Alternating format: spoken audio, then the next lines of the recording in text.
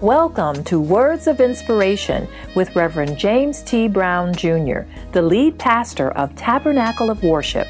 Let's join today's message in progress. In today with our series that we began last week, One Nation, One God. One Nation, One God. And we're going to start as we look at scripture back in the book of Ezekiel.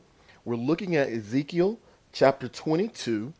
And we're going to begin with verse 29 today. Ezekiel 22 and verse 29. And here the word of God reads, it says, "The people of the land have used oppression and exercised robbery, and have vexed the poor and needy. Yea, they have oppressed the stranger wrongfully. And I sought for a man among them that should make up the hedge and stand in the gap before me for the land, that I should not destroy it, but I found none. Therefore have I poured out mine indignation upon them. I have consumed them with the fire of my wrath. Their own way have I recompensed upon their heads, saith the Lord God." Today we're speaking from the subject, is he looking for you? Is he looking for you? Is he looking for you? Here we see in the most recent scripture that we studied on last week where God he wanted to reestablish his heart in the people, in his own people, to have leadership that he planted and would nurture so that they would learn to have the Father's heart. They would learn to have the Father's heart. But when we look at this particular passage, the leaders did exactly the opposite. Exactly the opposite. They were corrupt, manipulative, and hurtful. Look with me at the first verse here again. Verse 29. "The people of the land have used oppression and exercised robbery, and have vexed the poor and needy. Yea, they have oppressed the stranger wrongfully." Here, much of what we see here in this scripture, in this passage, is what we're witnessing in our very day and time. It's what we're witnessing in our day and time. We see that oppression was used extensively to control the people. This is what they were doing. They used oppression to control the people. The rich oppressed the poor, masters their servants, landlords their tenants, and even parents their own children. These were the things that were going on in that day and time. They were using oppression to manipulate each other. Listen, it is an aggravation of sin that they have vexed the poor and needy, whom they should have relieved and whom they should have supplied or given care to and aid to, but yet they were oppressing them. They were oppressing them. They were vexing the poor and the needy. Oftentimes in our society, we find the rich trying to abuse the poor or manipulate them because they do not know or they do not have actually the resources to defend themselves. So they do these things that are not fair to oppress others instead of serving them. I need somebody to type in chat right now, called to serve. Called to serve. Listen, he is calling us to serve people. Notice, he is putting them on notice. He said, look, I see what you're doing. I see exactly what you're doing. And notice this, he said the people. He did not say the leadership, the eldership. He said the people. Why? Because in the scriptures before that, he had already addressed the princes of the land. He had already addressed the prophets. And later on, we're going to deal with that. But he had already addressed the prophets. And he was saying, listen, you all are doing these things to manipulate people. And guess what? It had now flowed down into the fellowship, the people. And now they were treating one another in the same manner, treating one another the same way. God was saying, listen, this isn't what you're supposed to do. You're supposed to be serving. Listen, called to serve. We're called to serve. That's what we need to do. We need to be serving one another and serving God's people. That's what we should do. Listen, watch this, even buyers and sellers will find some way to oppress one another. Even buyers and sellers in this day, in that time, and guess what? Not just in that day, in this day too. In this day too, buyers and sellers looking to actually oppress one another. So instead of using business principles of finding a win-win scenario or situation, you have actually have sellers and buyers trying to cheat each other out of what they treat each other out of being equitable toward one another. So instead of trying to find true equity, they're cheating each other, seeing how they can get over on one another, seeing how they can be dishonest toward one another, and thinking that God is okay with this, walking around calling themselves followers of God. You see, these things we have to be mindful of. We've got to understand that God is not pleased in this. God is not pleased in this. He was letting them know, I'm not pleased in that. This is not anything that pleases me. This is not my nature. This is not my character. Where is your WWJD bracelet and necklace? Did we forget about that? What would Jesus do? No, not what Justin would do, not what Jeff would do. What would Jesus do? Do you think he'd actually be pleased with this? No, he would not. But yet, just like in that day, many we find in this day doing the same thing. Doing the same thing. Here, we have to see that we see these actions today.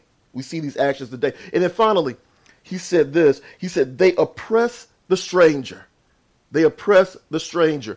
Look at this. He talked about how they oppress and exercise robbery with each other. They vex the poor and the needy. And then he says here how they oppress the stranger or the temporary resident. The stranger or the temporary resident. Now, they ought to have not only been just to them, but they should have also been kind. They should have been kind. This is what exemplifies the character of Christ, the Spirit of God. That those who come among you, you go through the Deuteronomy and you see all the laws. He talks about how to treat the stranger in your land. He talks about it. But they weren't doing that. They were mistreating them. Sounds familiar, doesn't it?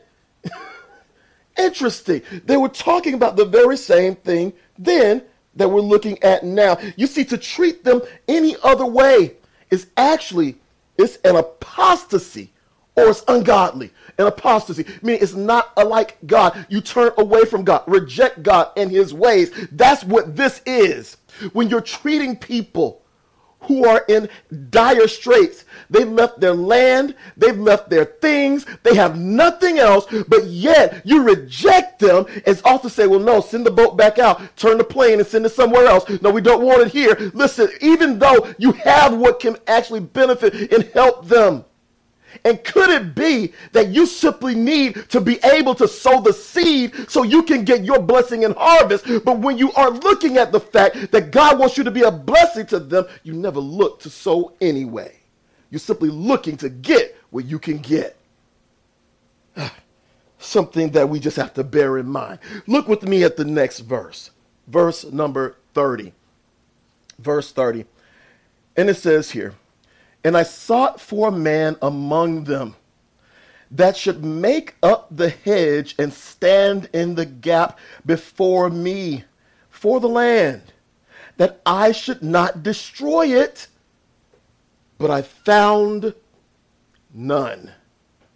I found none. Not one. Not one.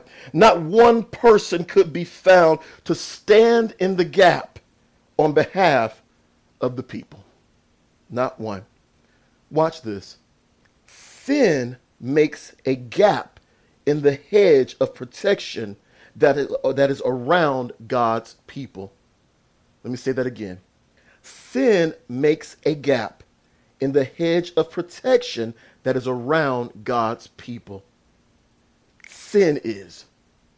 And he couldn't find anybody who's willing to step in and fill in that gap, to reconnect and reunite the hedge that protects the people of God. Not one. Listen, the way of standing in the gap, holding back the judgment of God, is by repentance. Repentance, prayer, and then restoration or change of heart. Or change of heart. I need somebody to type in chat, stand in the gap. Stand in the gap. No one, not one of us is willing to stand up and pray. Not one of us can repent. We can repent for the sins of our own communities, of our own nation, of this world. We can't do that. We're so prideful that we're looking so inward that we don't understand that we fall apart together. It was Dr. King that said either we learn to live together as brothers or we'll die together as fools. We've got to understand that we are in this thing together. This planet, we live on it together. Our communities, we live within them together. We must understand that God has designed it that way and allowed it to be that way. So when something goes wrong, there should be someone who's willing to get up and say, yes, Lord, I'll do it. I'll get up. I'll pray. I'll repent. I'll fall on, Lord, I'll do it. I'll fall on my face before you. Because if nobody else will do it, I know how to do it. Even though I may not be the most public speaker or the most grandest or eloquent speaker, but Lord, I'm willing to fall on my face before you. I'm willing to come before you, God, and tell you exactly how I feel. Tell you exactly what I see and what we're going through and ask you to forgive us. To ask you to have mercy. I'm willing to do that. Does anybody see this? He couldn't find one. Imagine how heartbroken God was, where he couldn't find one person who would be willing to come to him after all of the times he delivered them, after all of the times he brought them through peril and challenge and all of that stuff. He did it, and they couldn't even come to him one time. Not once. My God, my God. Type it, stand in the gap. Stand in the gap. Listen, when Abraham prayed and asked God to spare Sodom, what was he doing? He was standing in the gap. When Moses went before him and asked him to spare the Israelites, what was he doing? He was standing in the gap. We simply need to be willing to stand in the gap. It is a shame when God can't find his people who are willing to fall on their faces and pray to him. It's a shame. But yet we'll sit there and watch all this foolishness go on around us. People yelling at each other, fighting at each other over masks, willing to roll up and threaten people, say, I know where you live, and all of this foolishness over masks. And let me say this to my brothers and sisters in the presbytery. It is time to open up your mouths and to declare the truth of God's word, and to not sit there and allow this stuff to go on in your house of worship. Whether you are black, white, Latino, Asian, it doesn't matter. If you call upon the name of Jesus and God is your heavenly Father, then you cannot sit in those pulpits and allow this to happen. Because they're looking at you, and whatever you do, whatever you allow, and you're silent to, you give consent to, and that's why they continue to do it. And they have the indecency to say they're doing it in the name of God. This has to stop. We have to stop it. It can no longer go on, and we've got to be bold and stand up and declare what is righteous and what is unholy. Thank you for listening to today's message. We pray that it was a blessing to you. If you are in the metro Atlanta area, we invite you to join us for our regularly scheduled services at Tabernacle of Worship. You will also be able to get this entire message. Please feel free to visit our website at www.taboworship.org. That's www.taboworship.org for more information.